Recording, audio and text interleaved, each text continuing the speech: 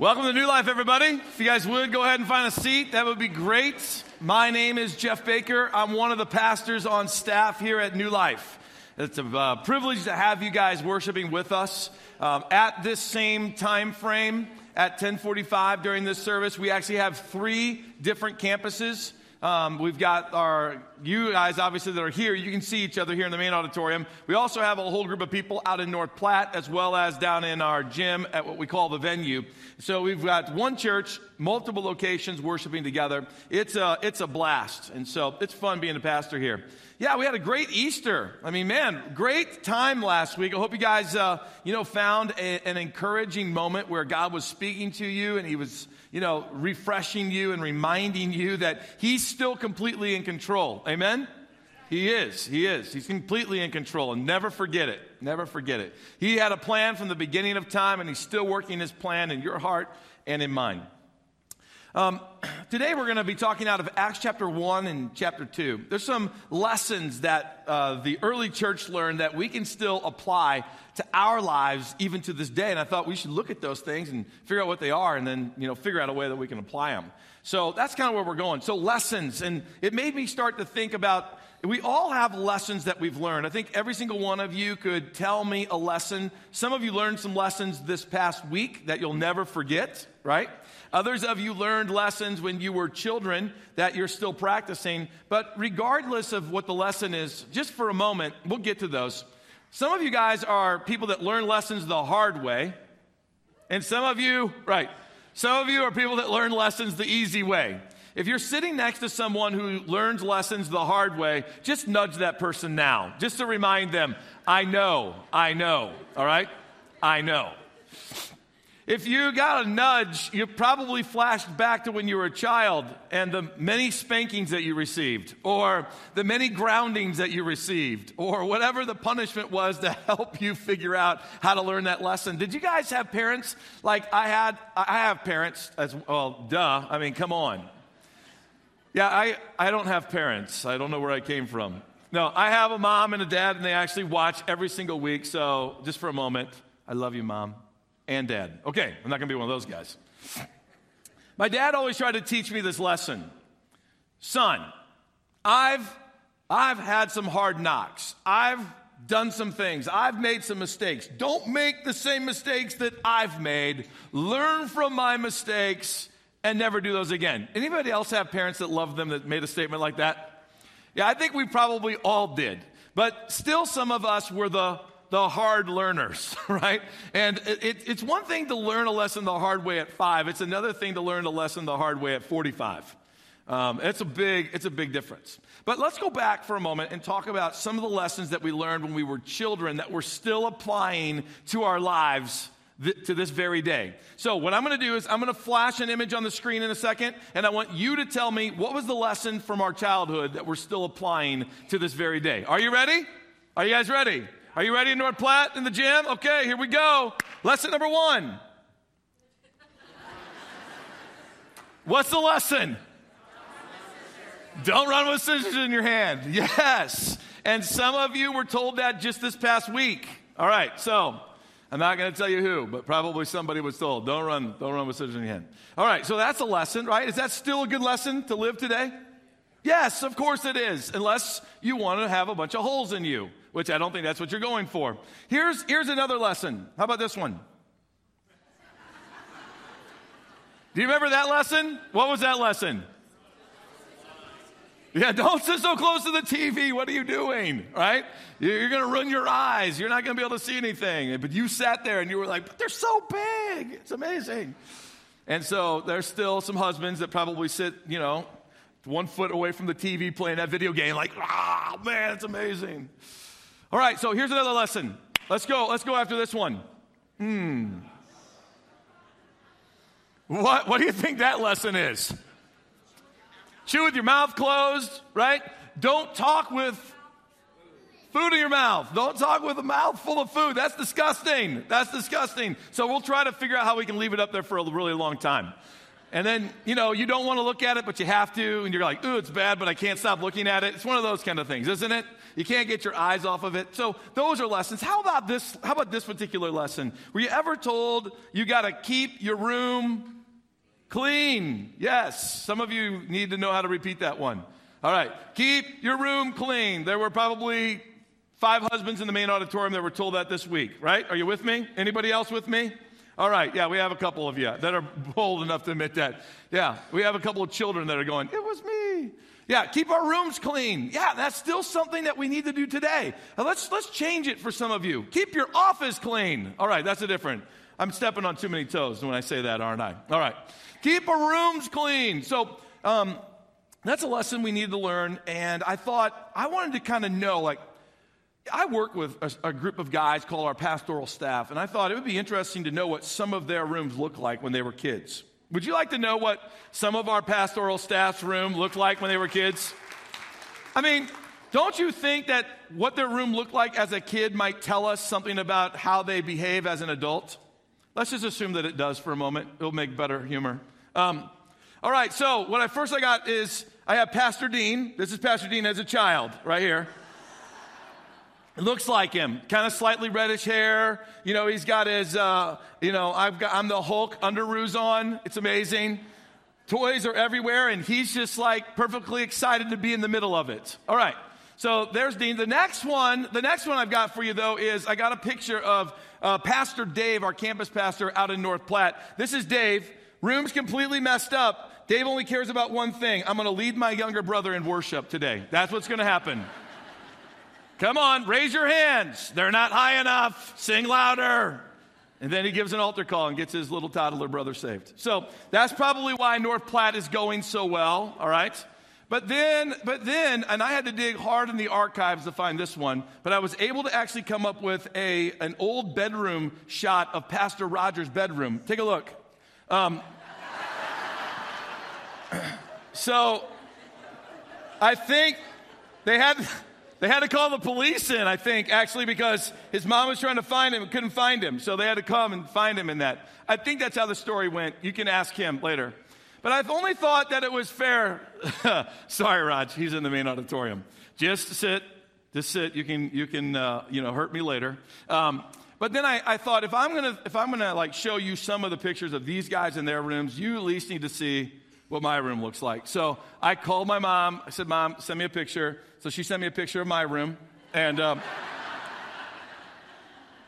it was all. And I got an iPad and everything. I didn't remember that, but evidently that explains a lot today. And I do agree with you guys. I mean, it doesn't look perfect. The pillow probably could have been a little stretched out. So there's a few things that probably still could have been done there. All right. All joking aside, I mean, there's other lessons that we learned when we were kids that I'm not going to show you a picture of, such as picking your nose. All right, I didn't figure you want to see a picture of that. Plus, as a leader, I wanted to show to you that there is a line I won't cross, and I think that's important that you need to know. So, I do have a line, and I won't cross it. There are other lessons, though, that we've learned along life that if we don't apply them correctly, can cause some serious problems. Such as the lesson, don't spend more than what you have. Some of you are feeling the pain of breaking that lesson, of spending more than what you have, and you get bills that come consistently, and it adds extra pressure. And the number one reason why couples end in divorce is finances. So that's a lesson, and if we don't follow that lesson, we feel the weight of it for long periods of time in our lives, and it can actually be passed down from one generation to the next. There are other lessons, though, like be a person of integrity. That's a lesson we still live to this day, and if you don't follow it, it'll get you in a lot of trouble. You lose integrity, it's a hard thing to get back, right? Now, you might be able to climb somewhere back out of that pit, but you may never get all the way back out of it. That's a lesson. Or how about this one? Have a good work ethic. That no matter what job you do, that you would work hard at it, and you would give it your best. And you would be one of the best employees that you could be. You would constantly be growing. You would constantly be evolving yourself, learning new systems, learning new management skills, learning new ways to do business or whatever it might be. but constantly becoming the best worker in your place of employment. These lessons are practical. These are the kinds of things that some we learned when we were children, some we're still learning to this day, but yet they help us be successful from a humanistic kind of perspective. But there are lessons, spiritual lessons, that we also have to learn. And at the beginning of the church, in Acts chapter 1 and 2, Jesus is no longer with them, and these disciples are thrown into the fire, and they've got to learn things quick.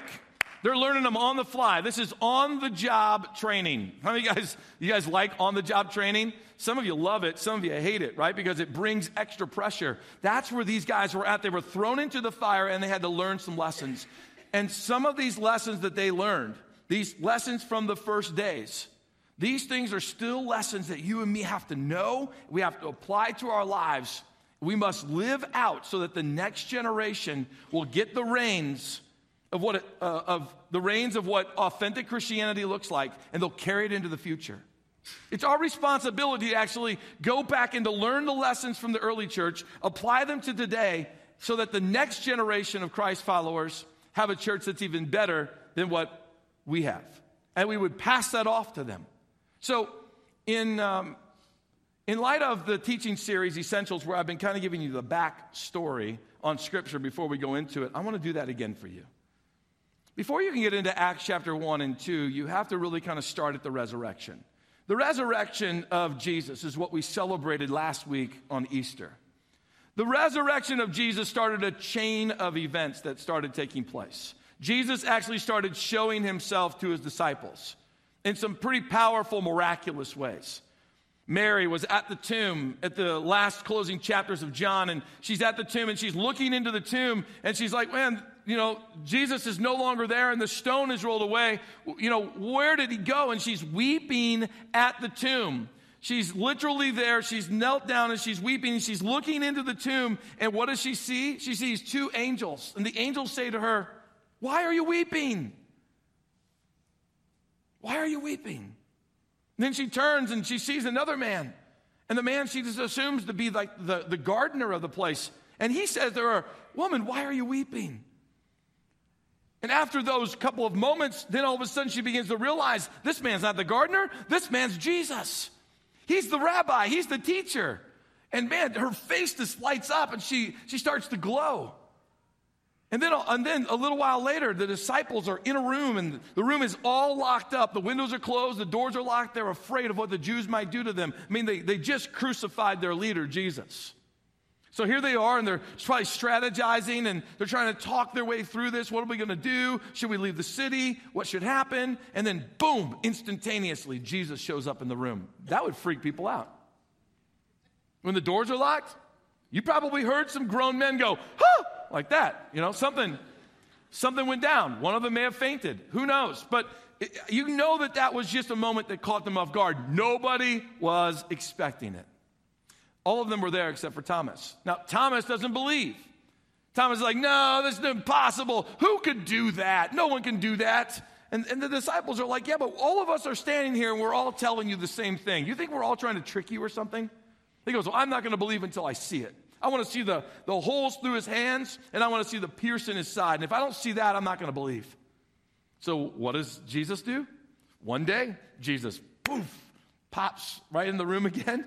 There's Thomas. And as if Jesus had been standing there earlier, Jesus says, Thomas, look at my hands. Pulls back the clothing. Look at the hole in my side. And then Thomas begins to believe. But that's not the only times that Jesus showed himself. Jesus also showed himself again to Peter and some of those that were fishing. And Jesus shows up on the shore, and they've been fishing all night, and they had caught nothing. And Jesus comes, and he says to them, guys, what's going on? They're about 100 yards offshore. Have you guys caught anything? And they don't recognize that it's Jesus. They go, no, we haven't caught anything. He goes, throw your nets out on the other side of the boat. And their net was full of 153 fish, so many that they couldn't even pull it in.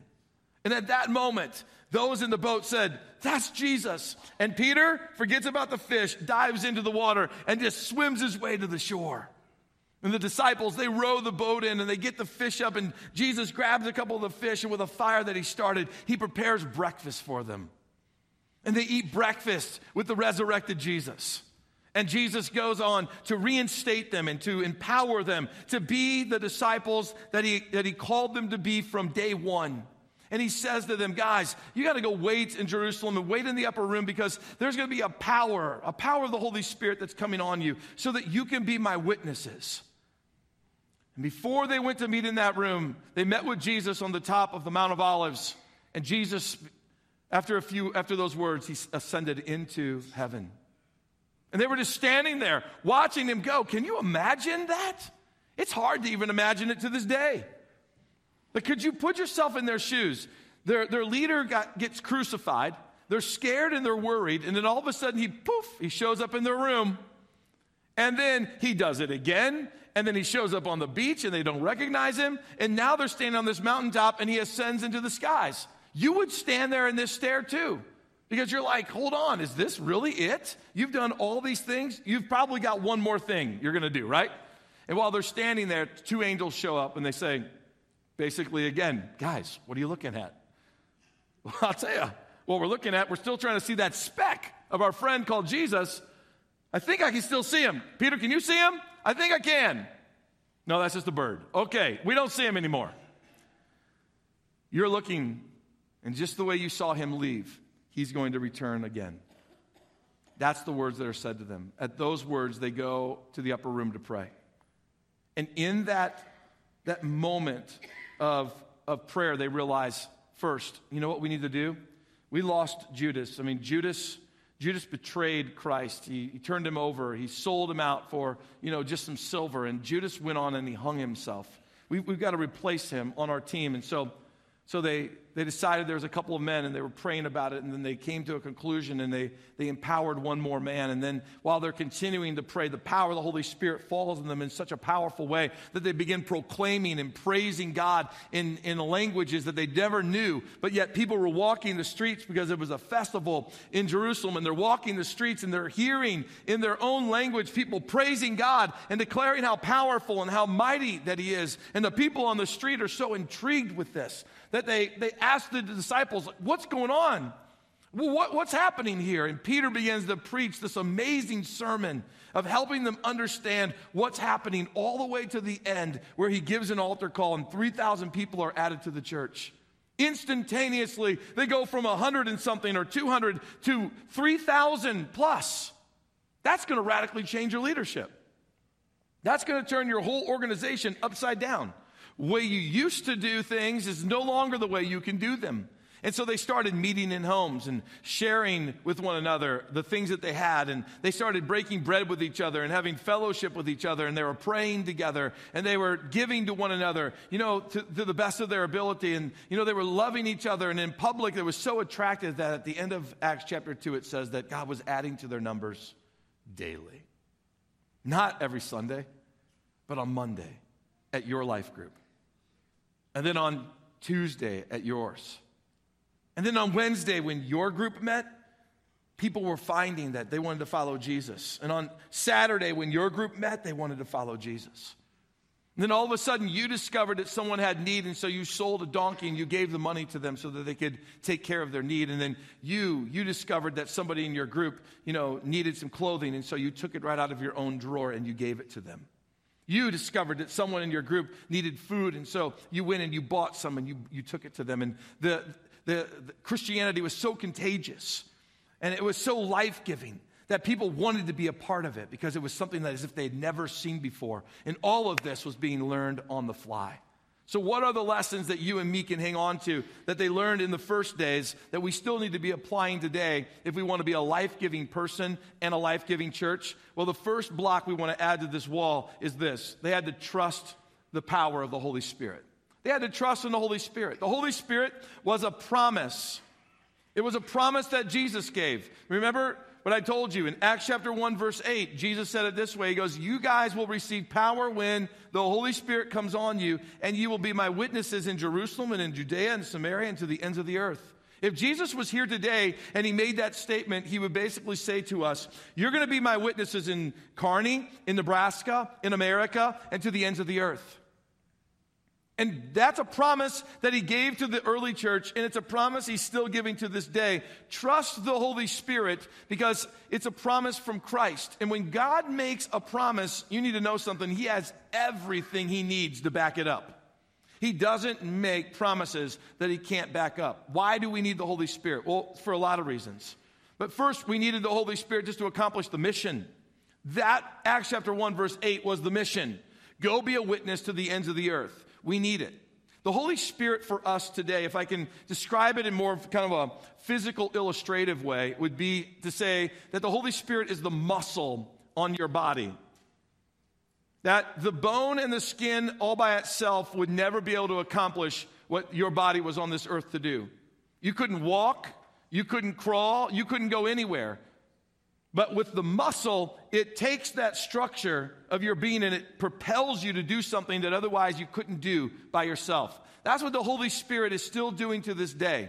You, by ourselves, just Jeff Baker, flesh and blood, just here, powerless. But with God's Spirit, all things become possible.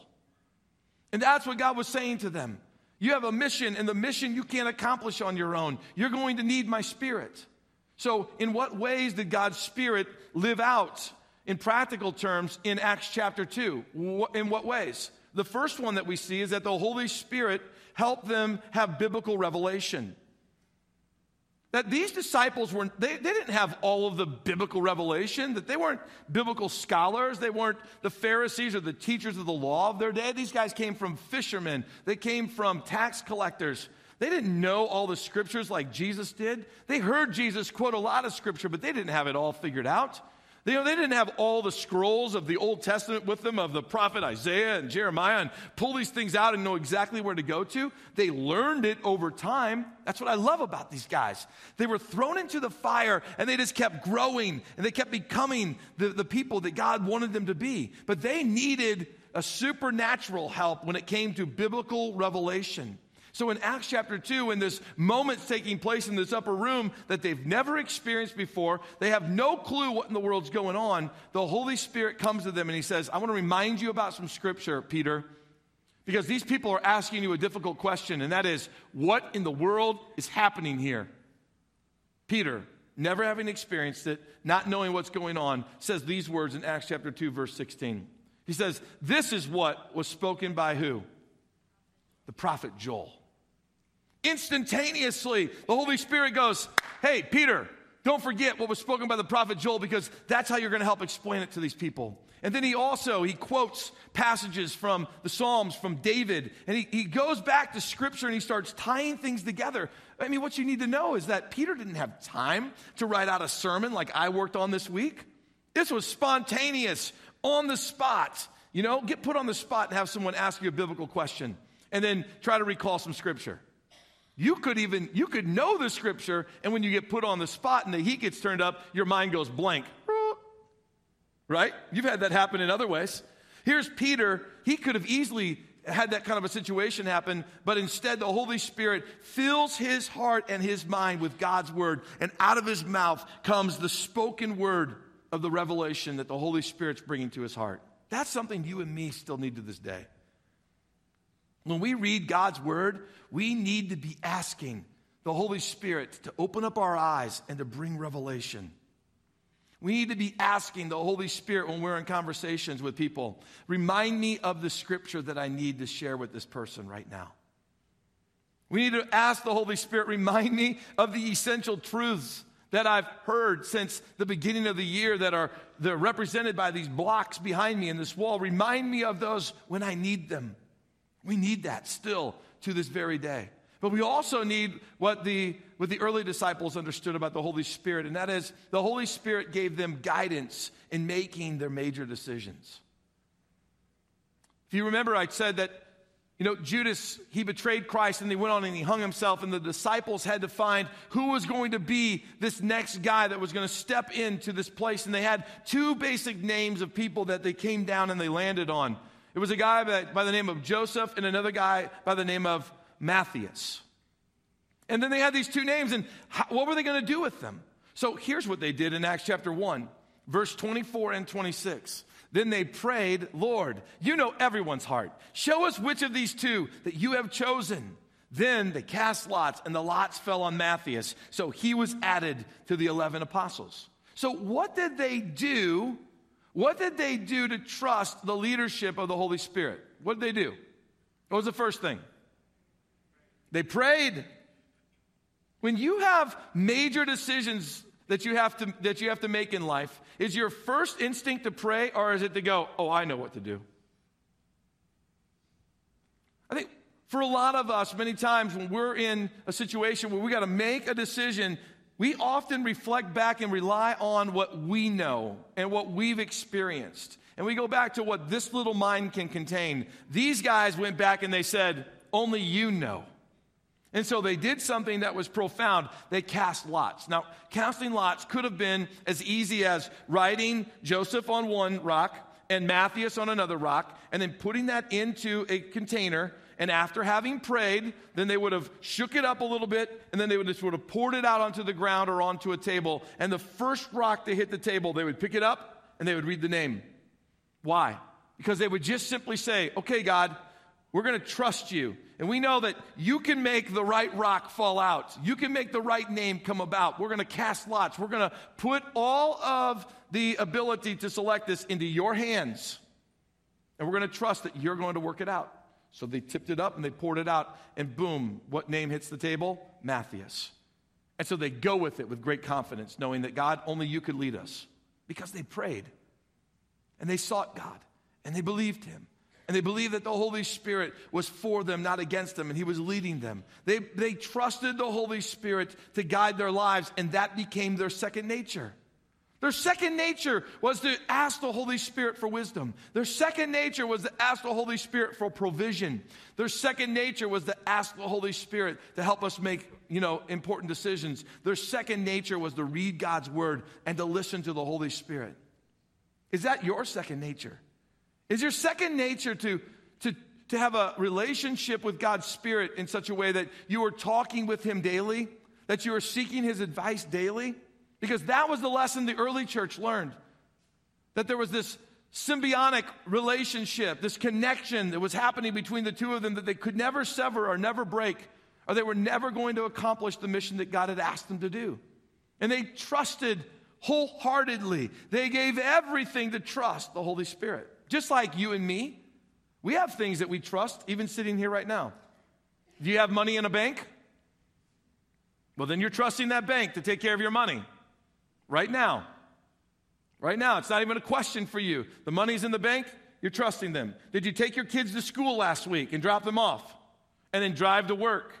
Or go back to your home and do whatever? Then you were trusting the school, weren't you? With your kids to make sure that they were going to watch over them, protect them, and instruct them in the way that they needed to be.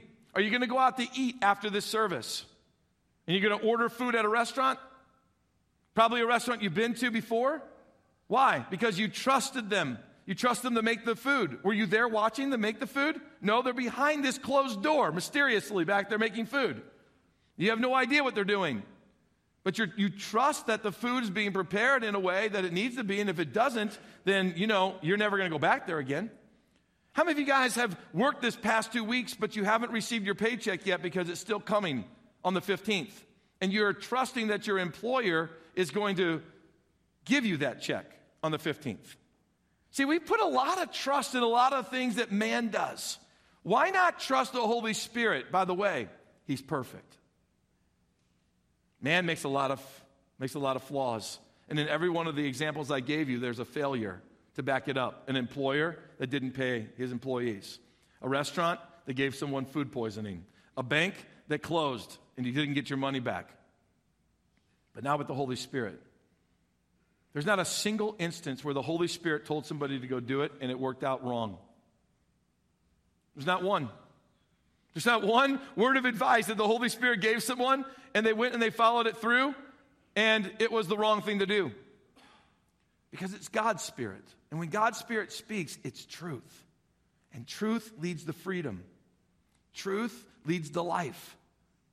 We've got to learn to trust God's Spirit just like we trust other things. That's the first lesson that the early church discovered. The second thing was this. We've got to be fully devoted.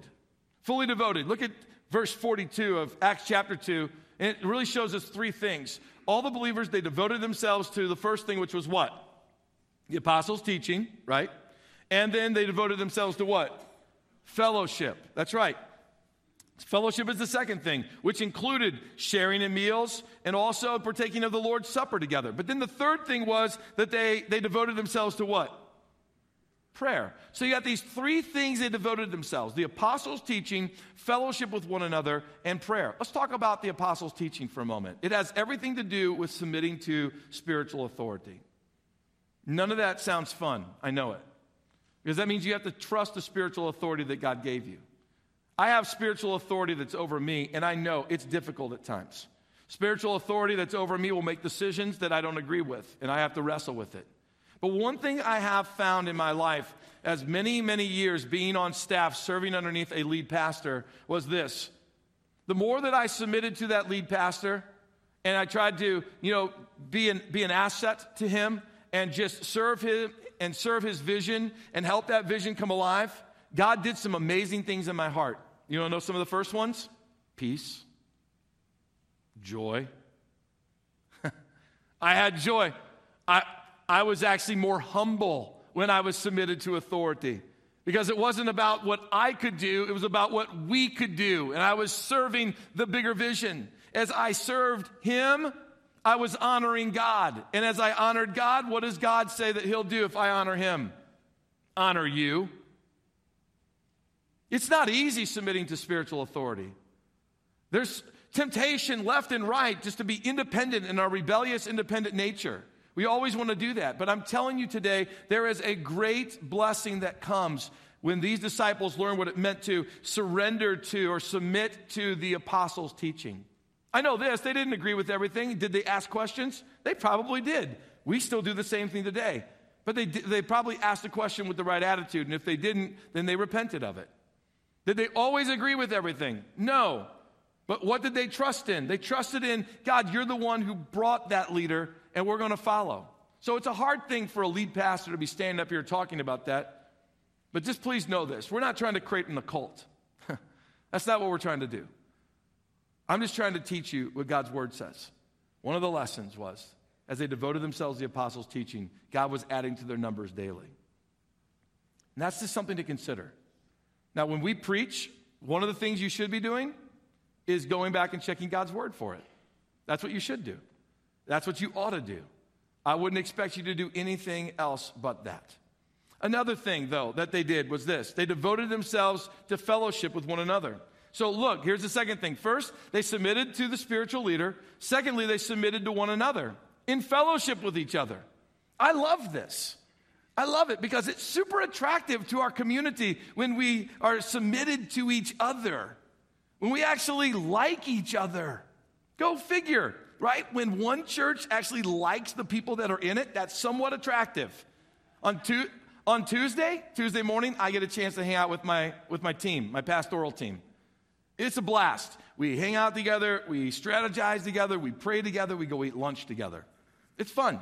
Wednesday night at my house, I have a bunch of young adults that come over. It's my opportunity to invest into the next generation. And it's a blast. And I love hanging out with them. On Thursday mornings, I turn right back around and I wake up and I'm at a men's event that starts at 6:15 in the morning. Listen to this. I get to be a part of it. That's a difference than I have to do it. I get to be a part. I don't even lead it. I get to go and just grow with other men in discovering what it means to be a godly man. Every week at the Baker home, we either have people in our home or we're over at someone else's home. We're just doing life with people. It's actually quite fun. It's a good time. We have a blast with it. Many times you probably have seen me. I can be found at a coffee shop. Anybody seen me at a coffee shop before?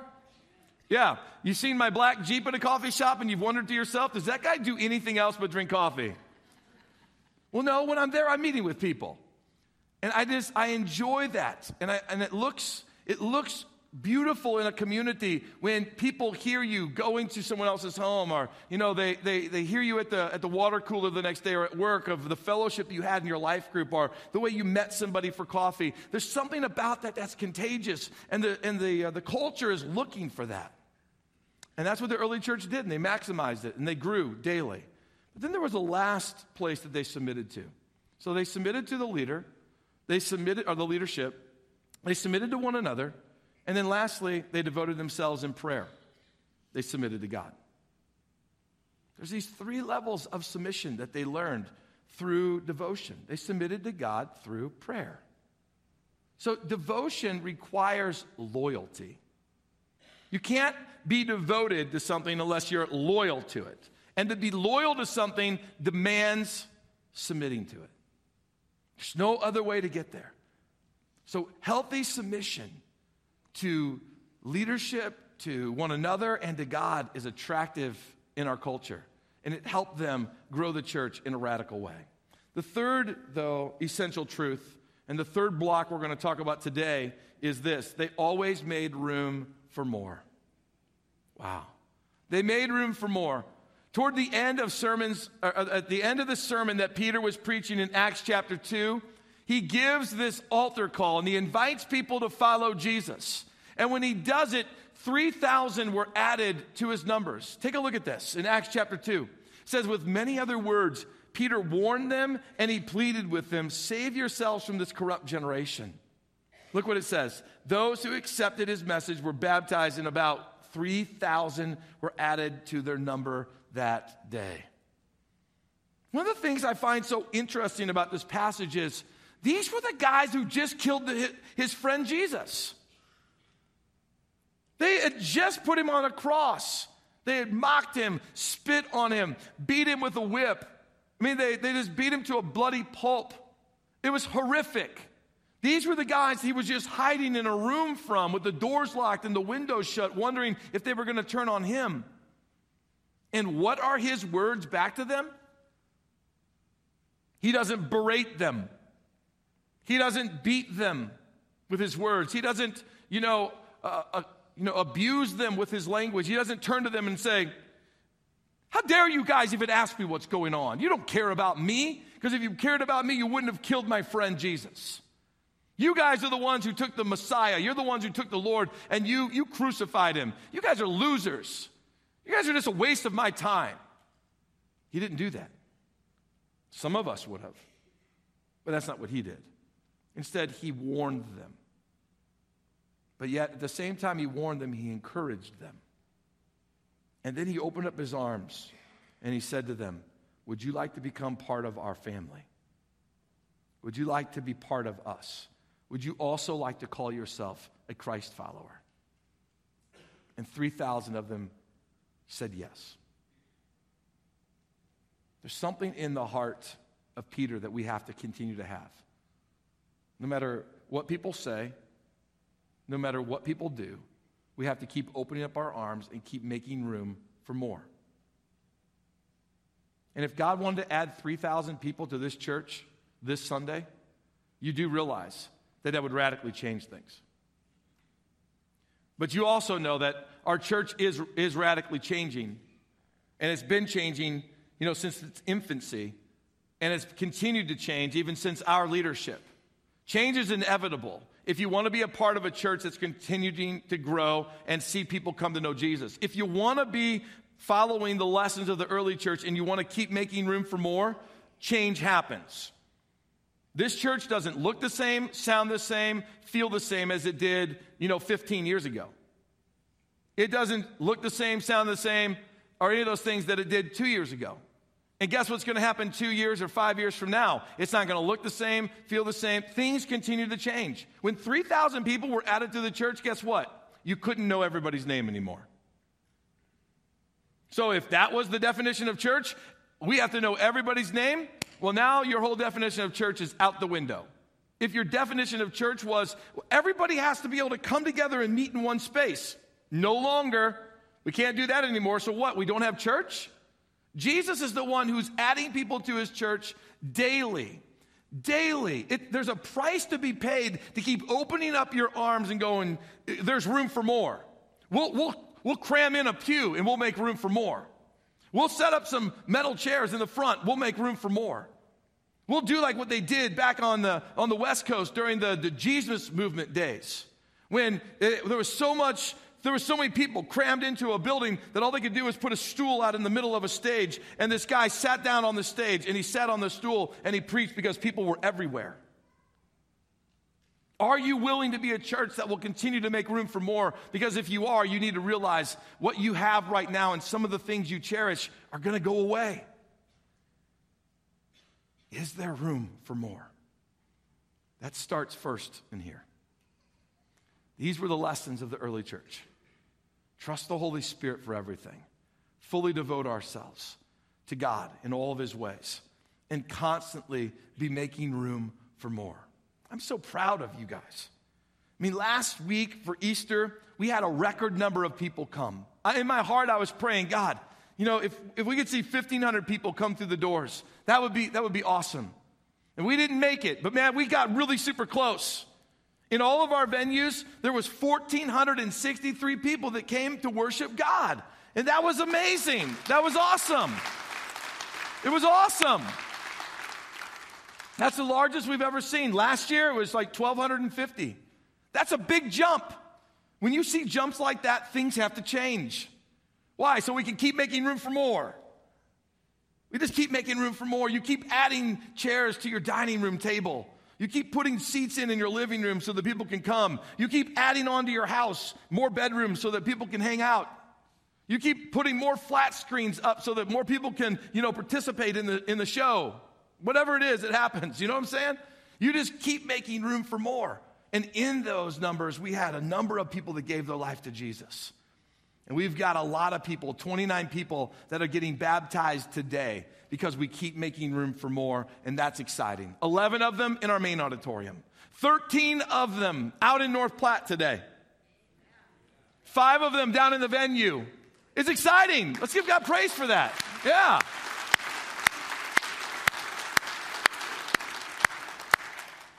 So it's our mission to preserve the lessons of the early days and to keep living those things out today so that we give to the next generation the most pure, authentic picture of what it means to know Christ and to love him. And you can do that because since day one till today, a lot of things have transformed and changed. But these lessons are still true. Devote yourselves completely to God. Always make room for others. It starts in your heart. God, make me hungry. Make me hungry for the lost. And then trust in the Holy Spirit. Let it become second nature that you would talk with him, interact with him, that you would seek his advice on what you need to face, that you would ask him to meet you in that time of devotion and let God's word come alive for you. So today in all of our venues, we're going to do something amazing. You're going to be able to actually see and hear from the testimonies of those who have given their life to Jesus, who we are making room for. They're going to come and stand in the center of all of our stages, and they're going to give you a display in the briefest form possible of who they were and who they are. We call them cardboard testimonies. On one side of the cardboard, you're going to see who they were. Then they're going to flip it, and they're going to show you who they are. It's the briefest way we can proclaim a testimony here at New Life. It's going to happen in all of our venues. The people that are getting baptized here, you're going to hear their stories. The people getting baptized out of North Platte, you're going to hear their stories. So in a moment, I'm going to pray. After I pray, I'm just going to have you just remain seated. Just stay seated in all the venues. And these cardboard testimonies are going to happen. It might cause you to want to cheer. It might cause you to want to celebrate. Our worship teams will be playing, and at the end of the cardboard testimonies, our worship leaders will invite you to stand and worship with us. And at that point, during our time of singing, all of the water baptisms will be taking place. This is a day of celebration for us, of people that are outwardly proclaiming that Jesus is their Lord and that he is their leader. So are you ready to celebrate today? Are you ready? I mean, Today is a testament of following the Holy Spirit. Today is a testament of being a fully devoted church. Today is a testament of opening our arms up wide and saying there is room for more. That's what today is all about. So I'm going to pray, and we're going to continue on with our celebration. Father, I thank you. I thank you that, Lord, you are alive, you are well. Lord, you are working on behalf of your church, and you're transforming and you're changing people one person at a time. And today here at New Life, we get a chance to celebrate the great things that you're doing in our church, that you're growing us and that you're increasing us. In 3 different locations today at the exact same time, lives are being transformed. Lives are being changed. People aren't the same anymore. So Lord, I pray over this congregation. That this congregation would be a people fully devoted to you in every single way possible, listening to your voice and surrendering more of ourselves to follow you. We'd be a people that are fully devoted and willing to listen to the voice of your Spirit and to trust your Spirit. Lord, you sent us your Spirit to accomplish a mission. May we trust you for that. Lord, lastly, as we celebrate today with these cardboard testimonies and these water baptisms, we're celebrating a church that continues to open up its arms and says, let's make room for more. Lord, thank you for these lessons from the early church that we can continue to apply to our lives today, these essential truths. May we be found faithful, leading them in our generation and passing them off to the next so that your church stays healthy and stays strong and stays with a sense of influence in our communities. In Jesus' name. And everybody said, amen.